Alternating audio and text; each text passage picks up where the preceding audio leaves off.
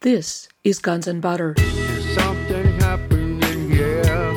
Yeah, yeah. What it is ain't exactly clear.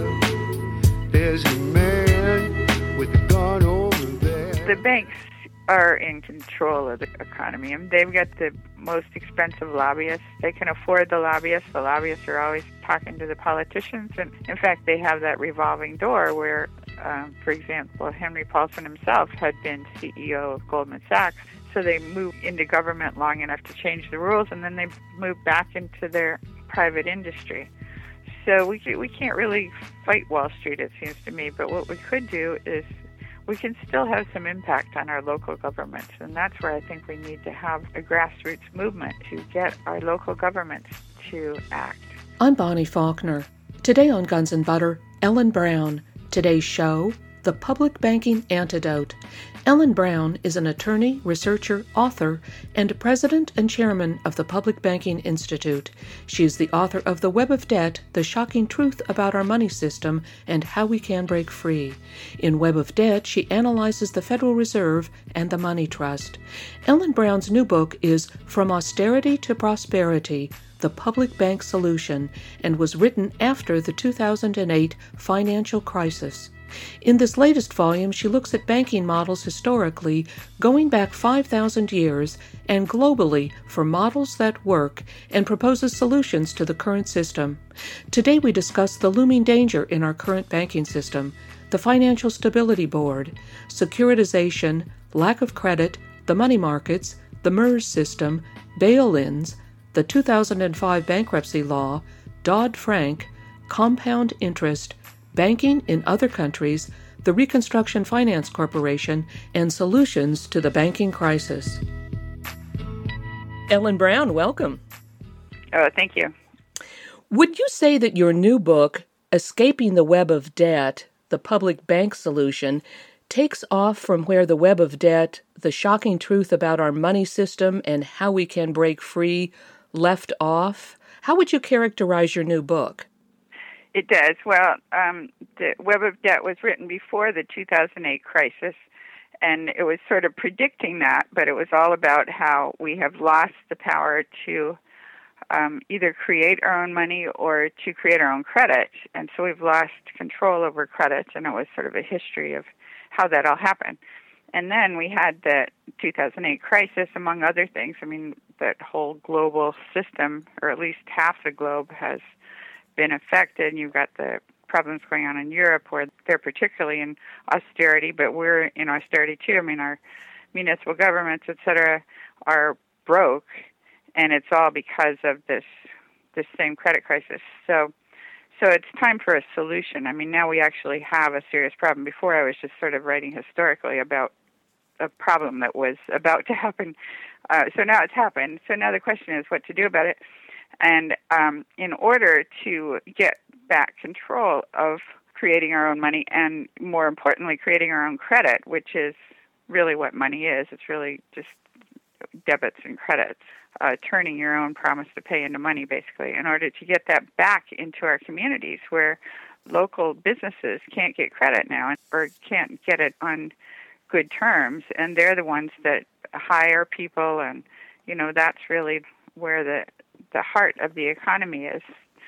The big banks can make a lot more money lending $1 billion to a hedge fund than they can lending $5,000 to a little startup business.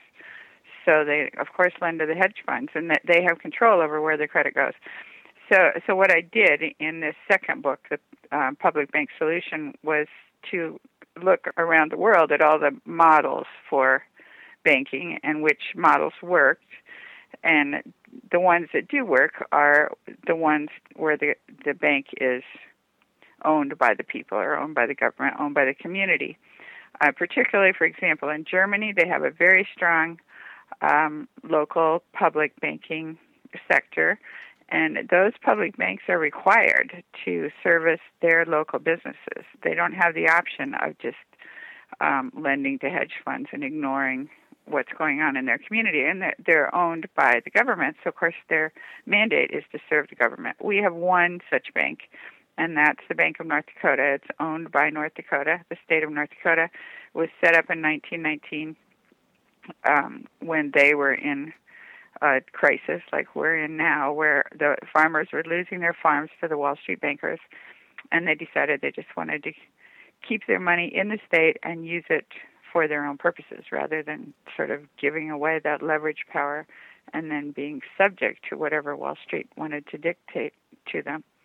But that's only one state or one bank, and people would say, well, they've got oil, or, there were different reasons why. That's not sufficient to make your case.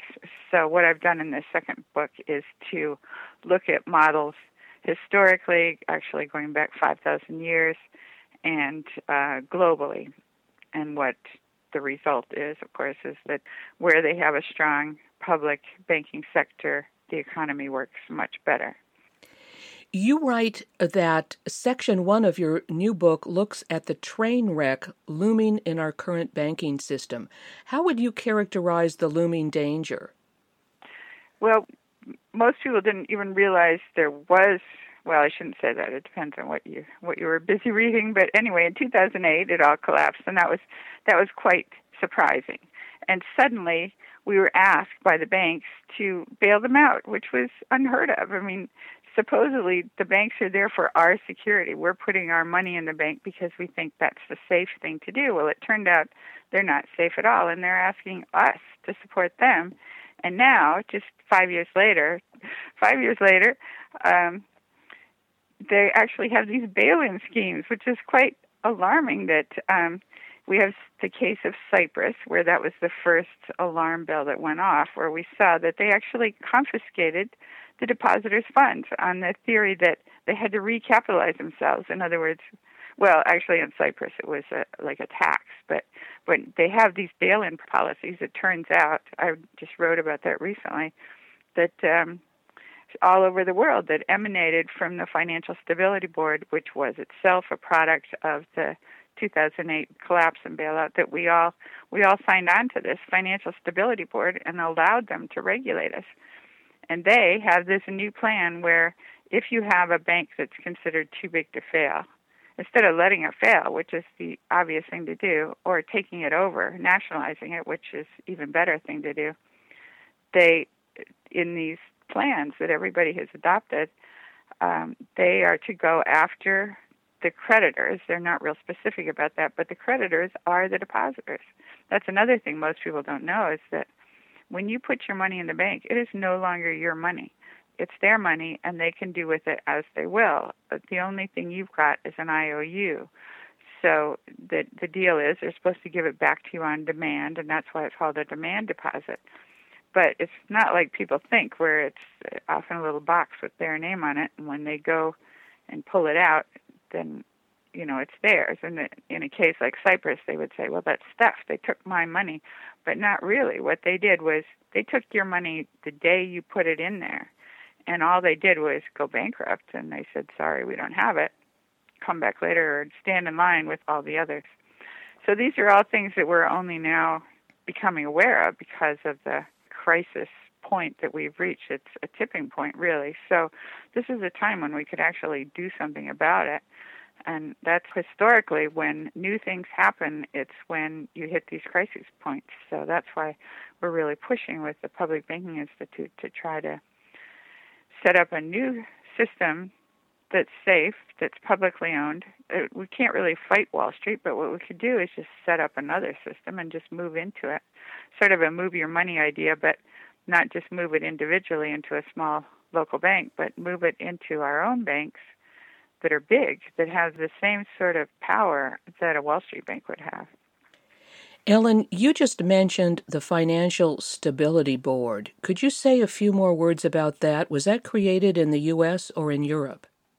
That was created in Basel. That is, I've traced all this history through this book. So it really started with the Bank of England, or the City of London, which had lost control of their colonies in the 19th century, but that was all right as long as they had financial control. The deal was you were supposed to borrow from the Bank of England, which Australia and everybody else did, And then the Commonwealth Bank of Australia got set up. It was a public bank, and they got the bright idea that they could just issue the credit themselves, and they wouldn't need to borrow from the Bank of England. Well, that was such an alarming thing that the Bank of England then got all over them and set up this whole central banking system that was global.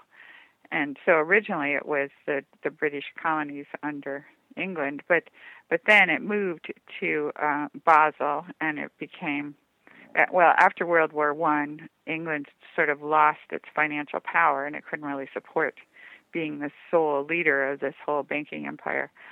So it was England, France, Germany, and the U.S. that formed the original Bank for International Settlements. And then that has now grown to 60 countries. And so there was a Financial Stability Forum, which was just guidelines, and that came out of the Asian crisis of 1998. But the forum became the Financial Stability Board, which is actually rules that we all agreed to abide by. So that was much more strict. And when they set it up, I actually wrote about it in 2009 when it was first set up.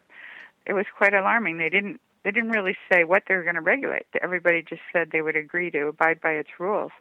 So now we see what they're talking about, and the rules are quite draconian, or quite potentially. I mean, we haven't seen the axe fall yet, but the axe is there, sort of poised. Could you explain the securitization of collateral for loans and how this led to fraudulent securities and a housing bubble? Securitization also actually came out of the Basel Accords. Before 1988, banks did not have to hold a certain amount of capital. There was no capital requirement. But after that, you had a 10% capital requirement, or I think it was 8% to start. So now it's 10%. So let's say you would have to have $100 of your own money, you the bank, in order to back $1,000 in loans. So the banks were losing their market share. They would make the $1,000 in loans to some homeowner who would have the mortgage for 30 years, and you'd have to wait for 30 years till the thing got paid off before you could make another loan. So to get around that, they started selling their loans off. So they sold them to mortgage companies and to groups of investors that didn't really want to buy a whole mortgage, but what they wanted was this fungible security. That's why you had all this AAA and the collateralized debt obligations and the derivatives. All these things were supposedly designed to make each one of those little units the same. Like all the AAAs are supposed to be the same, just like money. But it wasn't, obviously. And the whole thing collapsed because they were selling off this very subprime mortgages and putting them in these packages that they called AAA because some of the mortgages were going to be good, and so they figured the AAA people would get the good mortgages, and the triple Bs would get the ones that defaulted first. That was their structure, but it was just a totally faulty model, and the faulty model collapsed eventually. But the need for it goes back to this global regulatory system that we have. You didn't used to have to do that. Back 100 years ago, they just did ordinary local banking, just like the Germans do today, ordinary local banking. Now, these bonds, which you've been discussing, that have been securitized, they turned out to be full of toxic financial instruments. How did this lead to the drying up of credit? Well, credit actually dried up because of the repo market, which is a bit complicated, but the repo market is another thing. The securitized mortgages were used as the pawns in this pawn shop that's called the repo market. So you had these large institutional investors like pension funds and the sovereign wealth funds, the hedge funds, big money. But if you look at like the pension funds, that's just us. So it's not really big money. It's a collection of little money. But they have more than $250,000 to keep in the bank. And the FDIC insurance only covers $250,000. So these big investors want some place to put their money overnight where it will be secure. They want some security for their money. So they put them in these special purpose vehicles, as they call them. They're actually part of the big Wall Street banks, but they're a separate division. And those hold these bits of mortgages. So what you get, your pawn, is the you get these bits of mortgages overnight. You give them the money, and they give you the mortgages. So if for some reason the bank goes bankrupt or the special purpose vehicle goes bankrupt, you've got the mortgages that you can go collect on, and that's supposed to be your security. So that was the thing that froze up when, that and the money market froze up when, it's getting a bit complicated, but the banks actually do the same thing. Overnight, they borrow from each other. In order to clear their checks, they have to have the same amount of checks coming in as going out, and if they don't, then they have to borrow from other banks or the money market or the repo market. So the money market dried up because Lehman Brothers went bankrupt. Well, it's actually called breaking the buck. The dollar is supposed to always be $1 in the money markets, but it went below $1, so that freaked out the money markets, and so they pulled their money out all at once. So there was this huge collapse all at once. The money market money was gone, so the banks didn't have anything that they could use for their overnight borrowings to settle up their books, except at very high interest rates. So the interest rates went so high that it was more than they were getting on their loans, so they just quit lending. So that's where the freeze was. I'm speaking with attorney and author Ellen Brown. Today's show, The Public Banking Antidote. I'm Bonnie Faulkner. This is Guns and Butter. Well, right, I remember that in September 2008, a run on the money market accounts. I mean, it could have eventually shut down the global financial system, couldn't it have? Yeah, that's what they said, and that was the reason that it was supposed to be such a big deal and why we had to bail them out.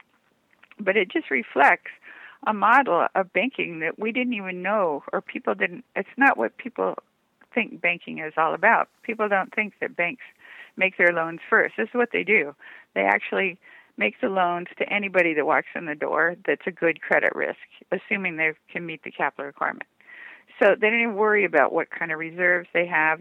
And then at the end of the day, they try to balance up their books. And if they don't balance, they borrow from somebody else, because somebody in the whole banking system is going to have it because they just lost it. You know, if the check went out, it went into some other bank, and they could borrow that back overnight for a bit of interest, a very, very small interest. So the whole thing is this great. It's actually based on a fraud, but it's a necessary fraud because that's the way our system is set up.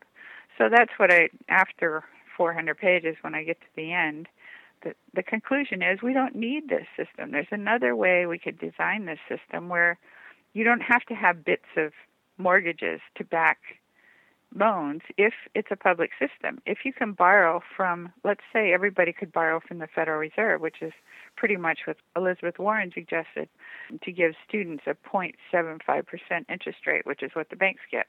There's no reason that everybody couldn't borrow at these very cheap rates. Why is it that the banks can borrow for almost nothing? And then they get to control who the credit goes to, which would be fine if they were doing it fairly and actually giving it to creditworthy borrowers who needed it. But they don't. You have creditworthy small businesses that they just don't want to bother with because they can make a lot more money in the derivatives market or lending to hedge funds. So they are in control of where the credit goes, and they get the very cheap rates, and then they can charge us whatever they want. I mean, you could say they're competing with each other, but not really. There's only a handful of big banks that control something like 60% of the market, and then the little ones, they're competing, but they're going under. They're being bought up by the big ones. So anyway, you could design a much healthier system, and the key to it all would be if it is owned by us and the profits go back to us. Ellen, before we leave the subject of the subprime and the mortgages, what role did the Mortgage Electronic Registration System, or MERS, play in fraudulent mortgage foreclosures? What is MERS? Well, it was set up because when they set up this whole securitization scheme, the buyers of the securities would change hands very quickly. So you had the situation where, you would have a house that had many owners. And in fact, it might have multiple owners at the same time. In other words, different groups of investors were given that mortgage as collateral for their, well, for example, the AAAs, the triple Bs, they're all given this piece of collateral along with a bunch of other collateral in a big sort of basket. So nobody really knows who owns what, and the owners are shifting around all the time. So you have recording laws which require that every time you have a change of ownership in real property, you're supposed to go and record that, and that's how you prove title. So that was impossible if you have this securitization thing going on. So the mortgage electronic registration systems, it's just a database. It's just an electronic thing, and it was set up by a bunch of big banks and other financial sector players in order to get around this problem of the recording laws. Well, of course, first of all, they're cheating the counties out of a lot of money for not recording all these changes of hands.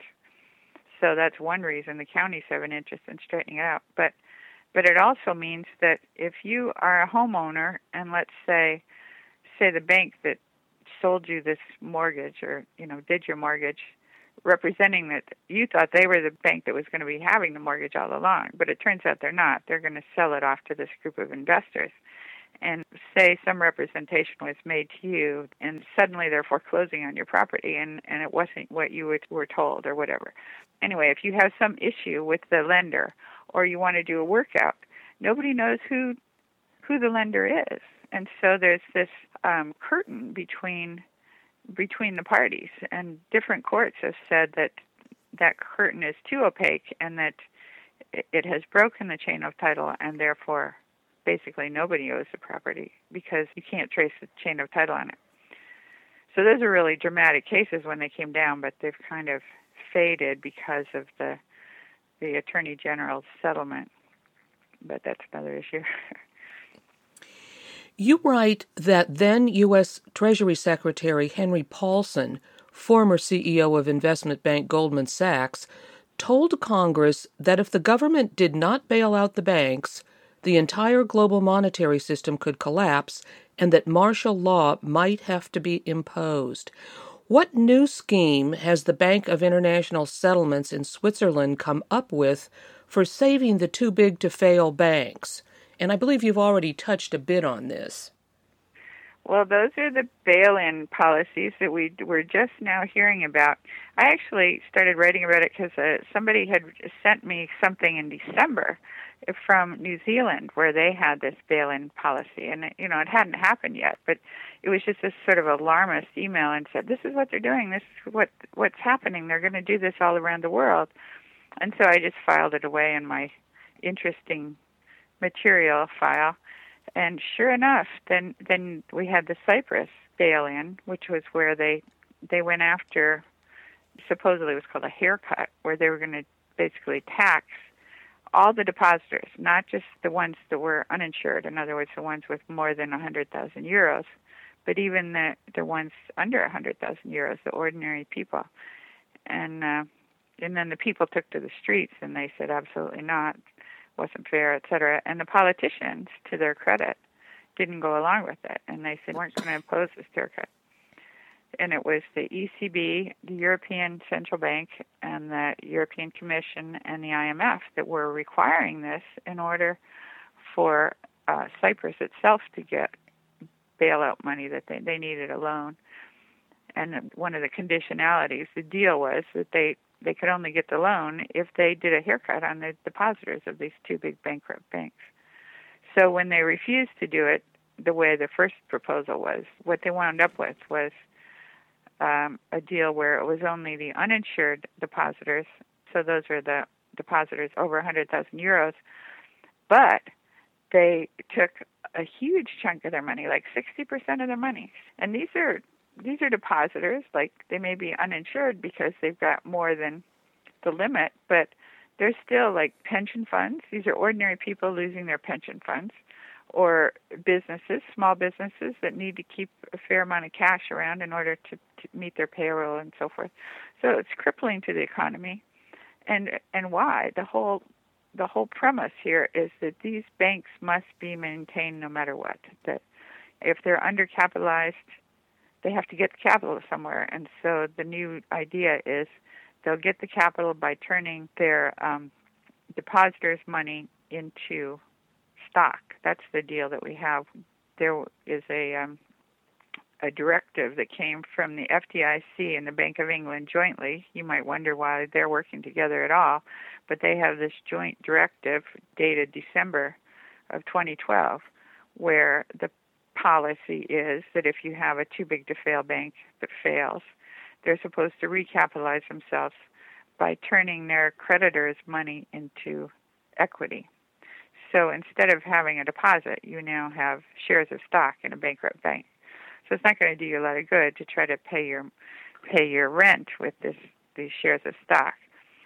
And that apparently emanated from a sort of blueprint that came down from the Financial Stability Board in 2011, and everybody was supposed to do it. And now they're popping up all over. We're seeing them in Canada, New Zealand, Australia.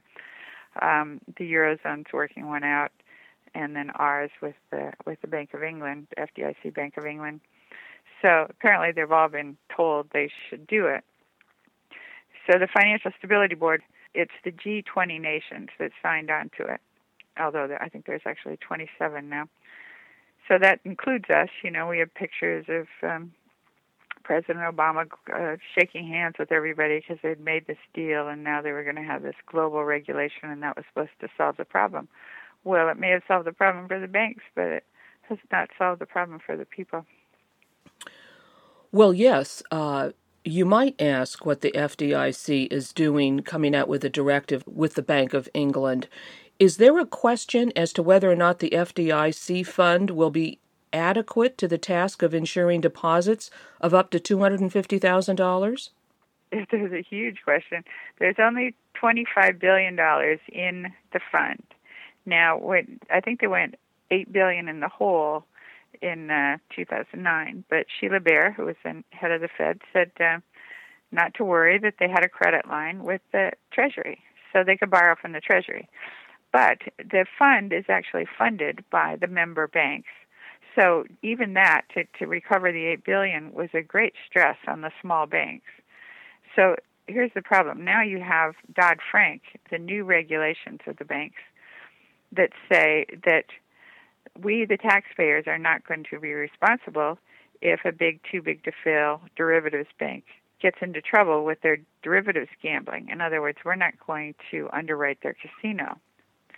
And that would be, for example, J.P. Morgan and Bank of America. They both have over $75 trillion in derivatives, and they both have over $1 trillion in deposits.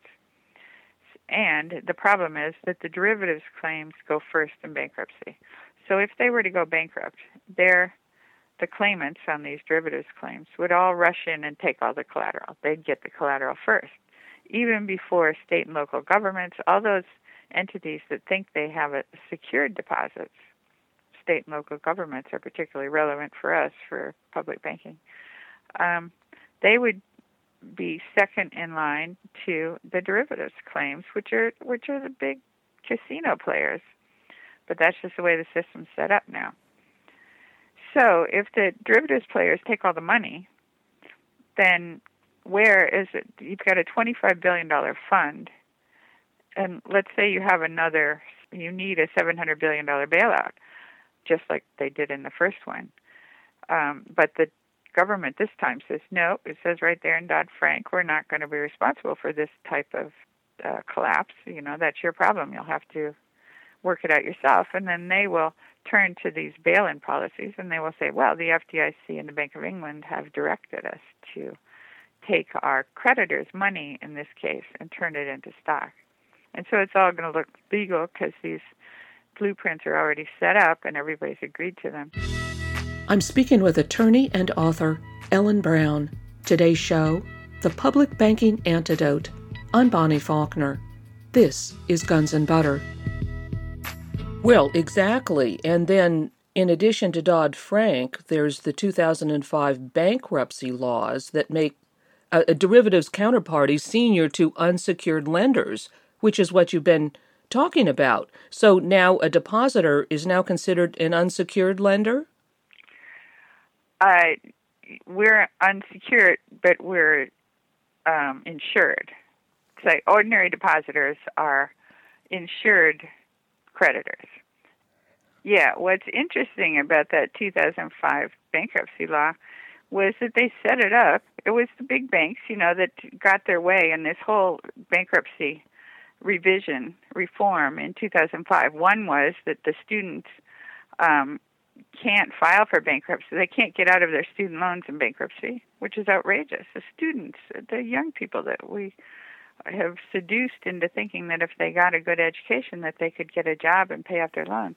They can't even file for bankruptcy, so they can't get out of these things. But another thing that the banks extorted in this 2005 bankruptcy law was the super priority of derivatives. And the theory was that this was a fledgling industry, the derivatives industry. It needed a little help, and that because the banks needed a little help in order to compete, they were losing market share to the other foreign banks and to the money markets. And General Motors, would issue their own loans instead of going through a bank. They'd issue their own credit, so that the bank's market share was shrinking, and so this was supposed to prop up their market share. Well, who else gets to go to Congress and say, we need our market share to be bolstered, and so we need some special provisions here in our favor? So that's what happened in 2005, and we're stuck with that. And that's something that should definitely be changed, and quickly,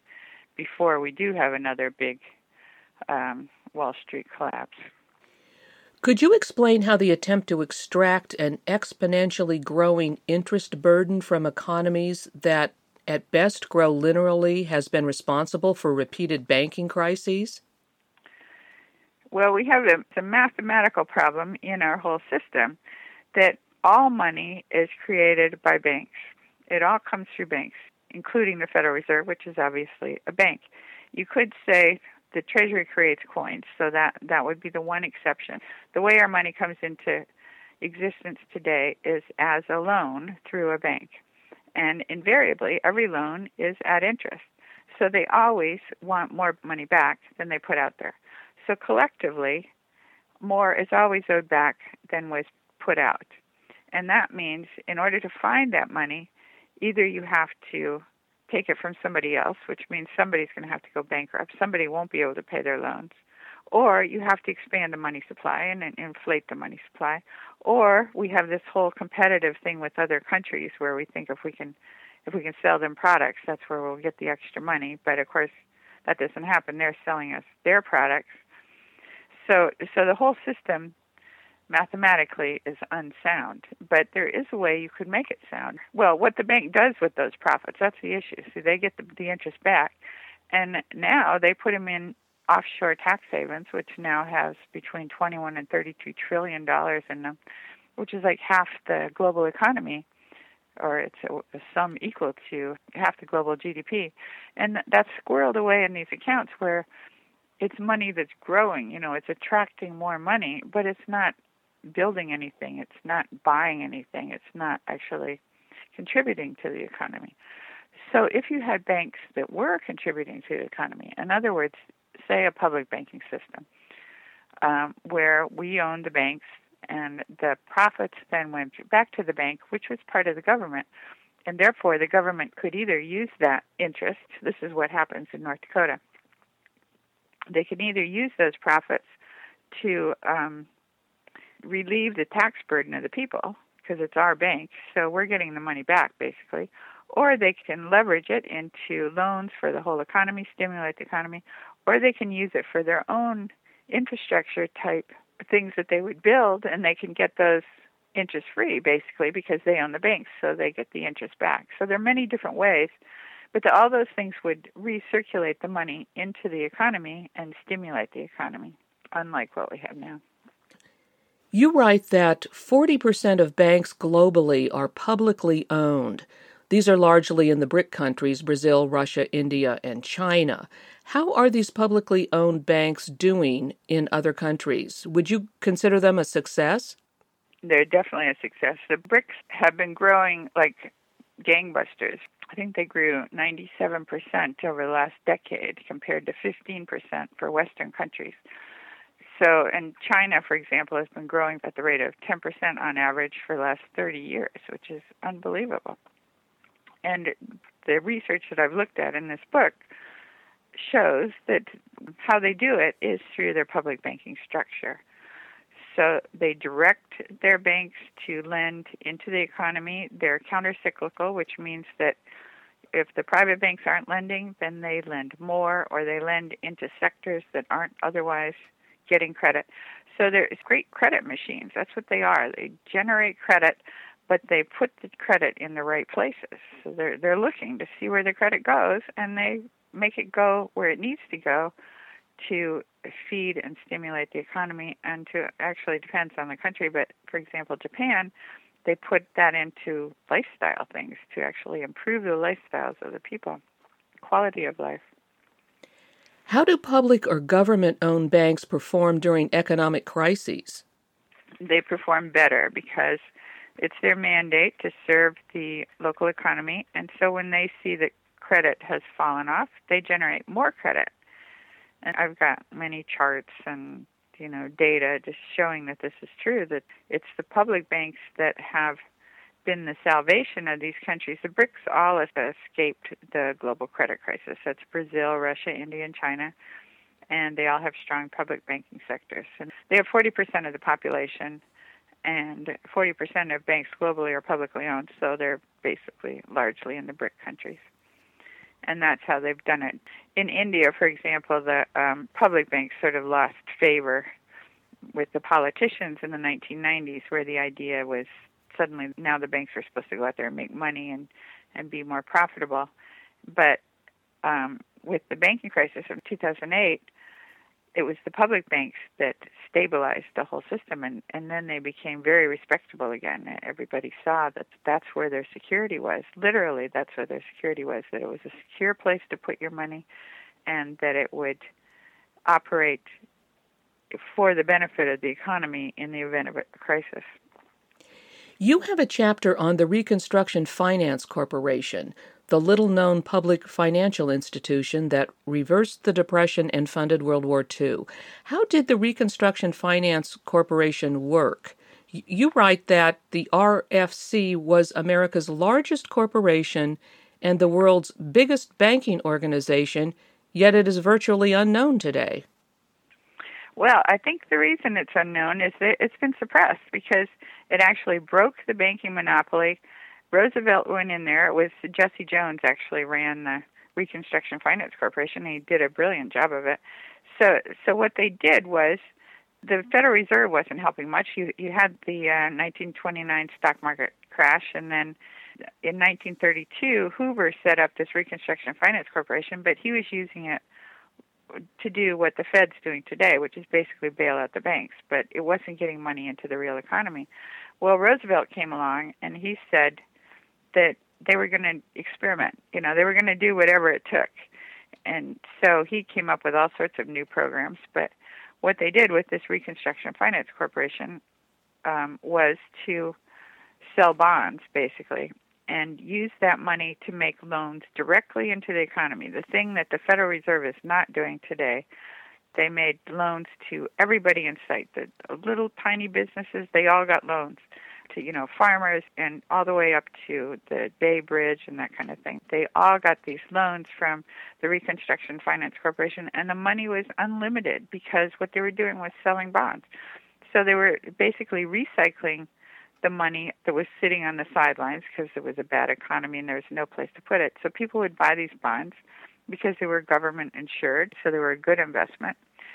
In Brazil, Lula did the same thing. He took his development bank and made it much bigger and sold bonds into the economy, and then used that money for what were called self-funding loans.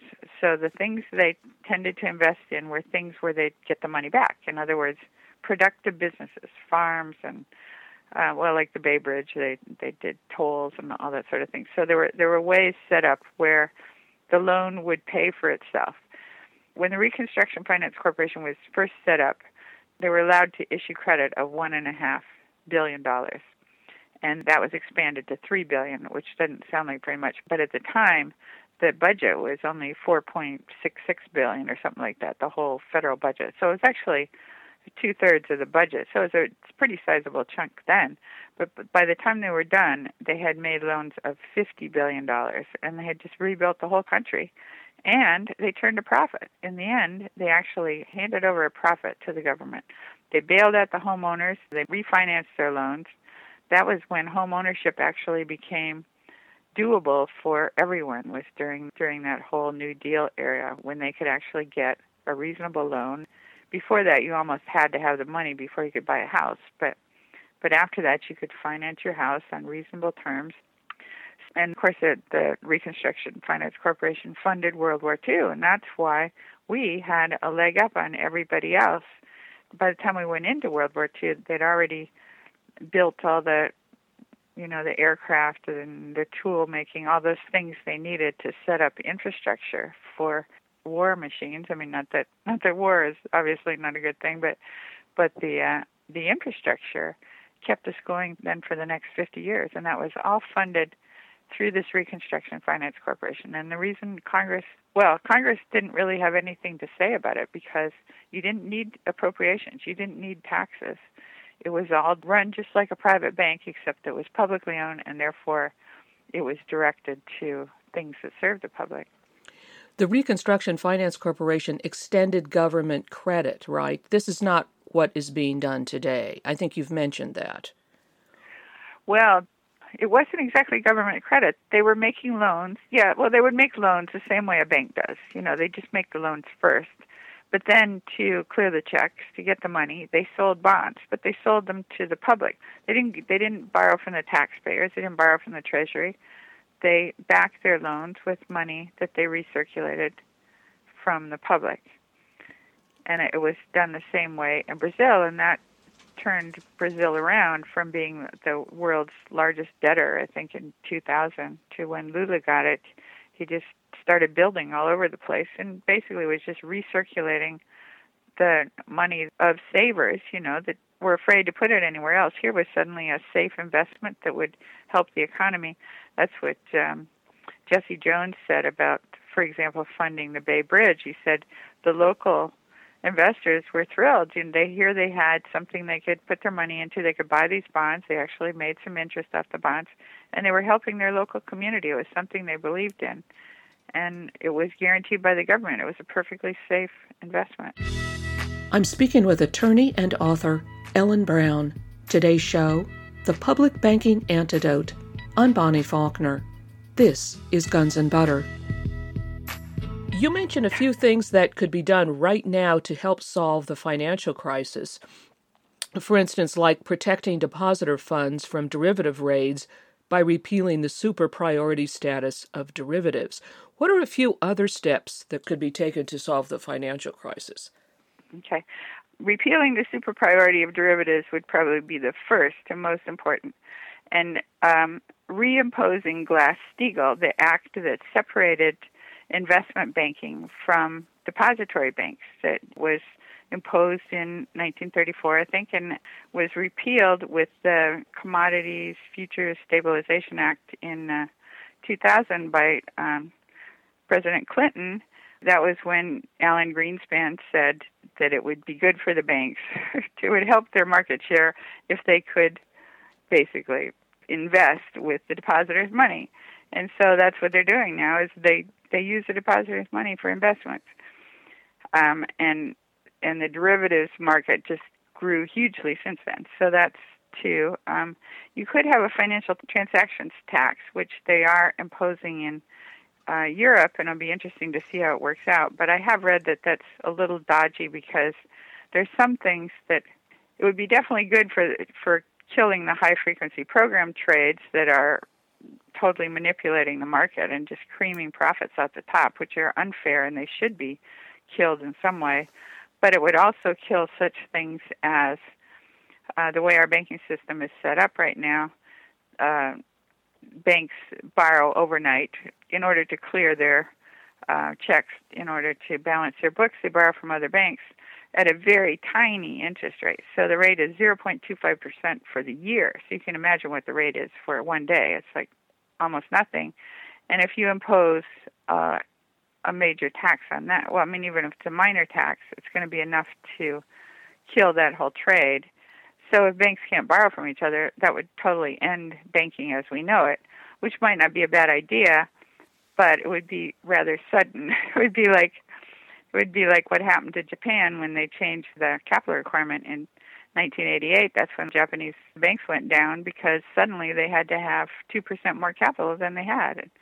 I mean, it's maybe not a bad idea to have capital, but to change the rules suddenly is going to cripple your banks because they don't have it. So now they're not going to be able to make loans. So I'm not sure that's a great idea. Or it's got potential, but it would have to be modified so that it hits certain markets but not other markets. But that's a possibility. But of course, my favorite possibility, the thing that I think definitely should be done right away, is to set up public banks so that, A, we have a safe place to put our own money, guaranteed by our state. Just in North Dakota, the Bank of North Dakota is not FDIC insured. It's guaranteed by the state of North Dakota, but it's virtually all the state's money. That's one reason they don't bother with FDIC. I mean, it's their own money. They're insuring their own money. Almost all their deposits are the state itself. But you could set up a system where it took individual deposits. If we had our own state bank, it could guarantee the little banks. So our little banks could then flourish again, and we could have some little local banks that didn't gamble in derivatives and weren't doing risky things, little banks that we trusted. And if their loans were guaranteed by the state, that's what the Bank of North Dakota also does. They partner with the local banks and guarantee their loans. And a public bank would be good for such things as when you have catastrophes, like they had a big flood in North Dakota, and the Bank of North Dakota is right there giving everybody loans, doing a moratorium on mortgages, helping to rebuild. So they really see their role as to serve the community, and they do serve the community. Whereas a private bank, you know, their mandate is to serve their shareholders and to make as much money as they can for their quarterly profits, which means necessarily that they're not going to do the thing that's best for the little people. They're going to do the thing that's best for their big investors. Well, I was just about to ask you, what do you make of the fact that none of the many possible fixes for the economy are even being tried? And I guess that's one of the reasons. Well, the banks are in control of the economy, and they've got the most expensive lobbyists. They can afford the lobbyists. The lobbyists are always talking to the politicians, and in fact, they have that revolving door where, for example, Henry Paulson himself had been CEO of Goldman Sachs. So they moved into government long enough to change the rules, and then they moved back into their private industry. So we can't really fight Wall Street, it seems to me, but what we could do is we can still have some impact on our local governments, and that's where I think we need to have a grassroots movement to get our local governments to act. The thing about local governments, or any politicians, is they need a groundswell of support. You know, they're very conservative in what they do, and they're not going to do something different unless they have big support for it.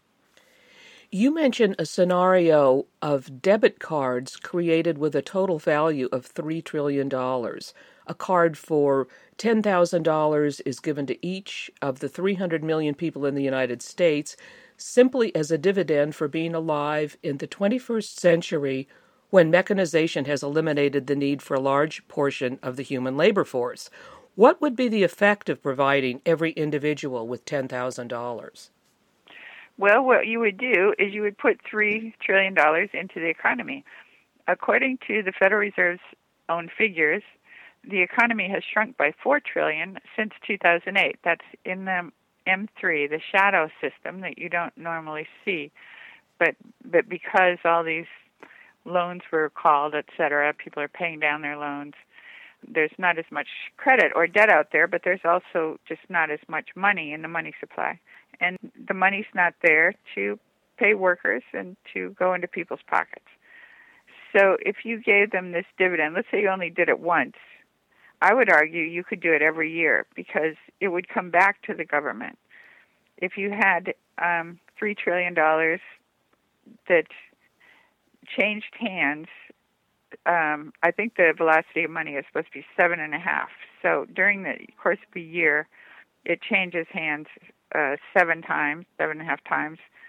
So, for example, the butcher pays the landlord, and the landlord pays the gas man, etc. So all these different people pay each other, and they all earn that money and pay taxes on it. And the average tax bill is 20%. It's actually 40% if you look at hidden taxes. So if you added 20% times 5, it would all go back to the government, and they could put that money out there again. I mean, you could keep doing it until you see the prices go up across the board, and then you know that you've got too much money out there, and that's when you'd have to bring it back in taxes. But not before. You don't need to bring it back to balance your books, because it's not a real debt.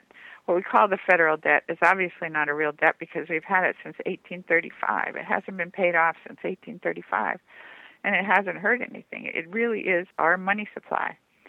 So if we just put the money out there and called it money instead of calling it debt, everybody would be so much more comfortable with it, except that they would think it was inflationary, but it wouldn't be. That's what I'm saying. If you understand how the whole thing works, it wouldn't be inflationary. What would a banking system that was simpler, more equitable, and more sustainable look like? How would it operate? Describe a sustainable financial system. Well, we had the perfect model, really, in Pennsylvania, the colony of Pennsylvania, in Benjamin Franklin's time. He didn't invent it, but he did write about it and popularized it. Of course, all the colonies issued their own money, but some of them just kept issuing the money and managed to inflate the money supply. But in Pennsylvania, what they had was the government owned a bank. It was called a land bank. I don't know that it had a building, but it was, it was part of the government. It was this land bank where the farmers would borrow at 5% from the land bank. So the government, which had the power to print money, let's say they printed $105. And then they lent $100 at 5%. And then they would take the other 5 and they would spend it on roads and bridges and the things that government does. So the other 5 would get out there in the economy too. So now you have a sustainable system where you've got 105 out there that can then go back and pay principal and interest. So the government could then lend 100 again, spend the 5, the same 105. You don't have to print more money. And you could do that every year, just lend the same money, it would come back, and spend the interest, and it would come back. And during the period that they did that, until King George forbade the colonies to issue their own money, they did not pay taxes, except I think they had a import duty on liquor, but that was the only one. And prices did not inflate, and they had no government debt. So it was totally sustainable. Is there an example currently of a sustainable financial system? Well, there are quite a few governments that are doing it. I mean, that have parts of a sustainable system. I don't know that there is a place that's totally perfect right now. The island state of Guernsey, nobody knows exactly what they're doing because they're very secretive about it because they got in trouble for it. But they do issue their own money, and they haven't had a inflation problem, and they've been doing it since the early 1800s.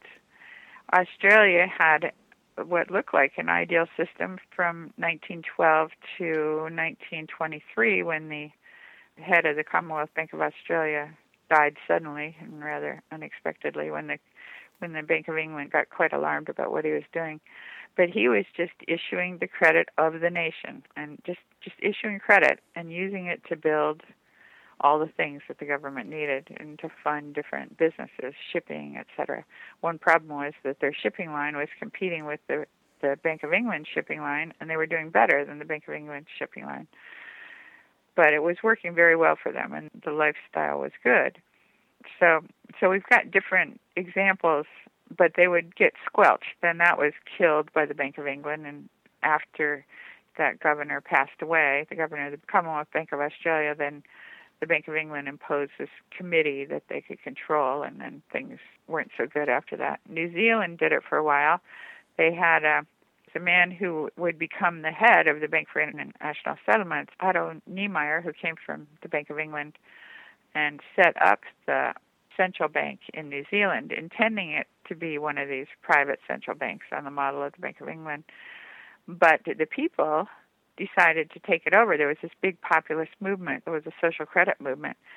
So they got their man in, who then nationalized the bank and used it to generate credit for example, they had this housing project where they built state housing. So it was low-cost public housing, and it financed itself. So it was actually a moneymaker for the state. So they just issued credit, built the thing, and then money started coming in. So they made money off it. People got low-cost housing, and they got this relief from taxes because they had this money-making machine as part of the government.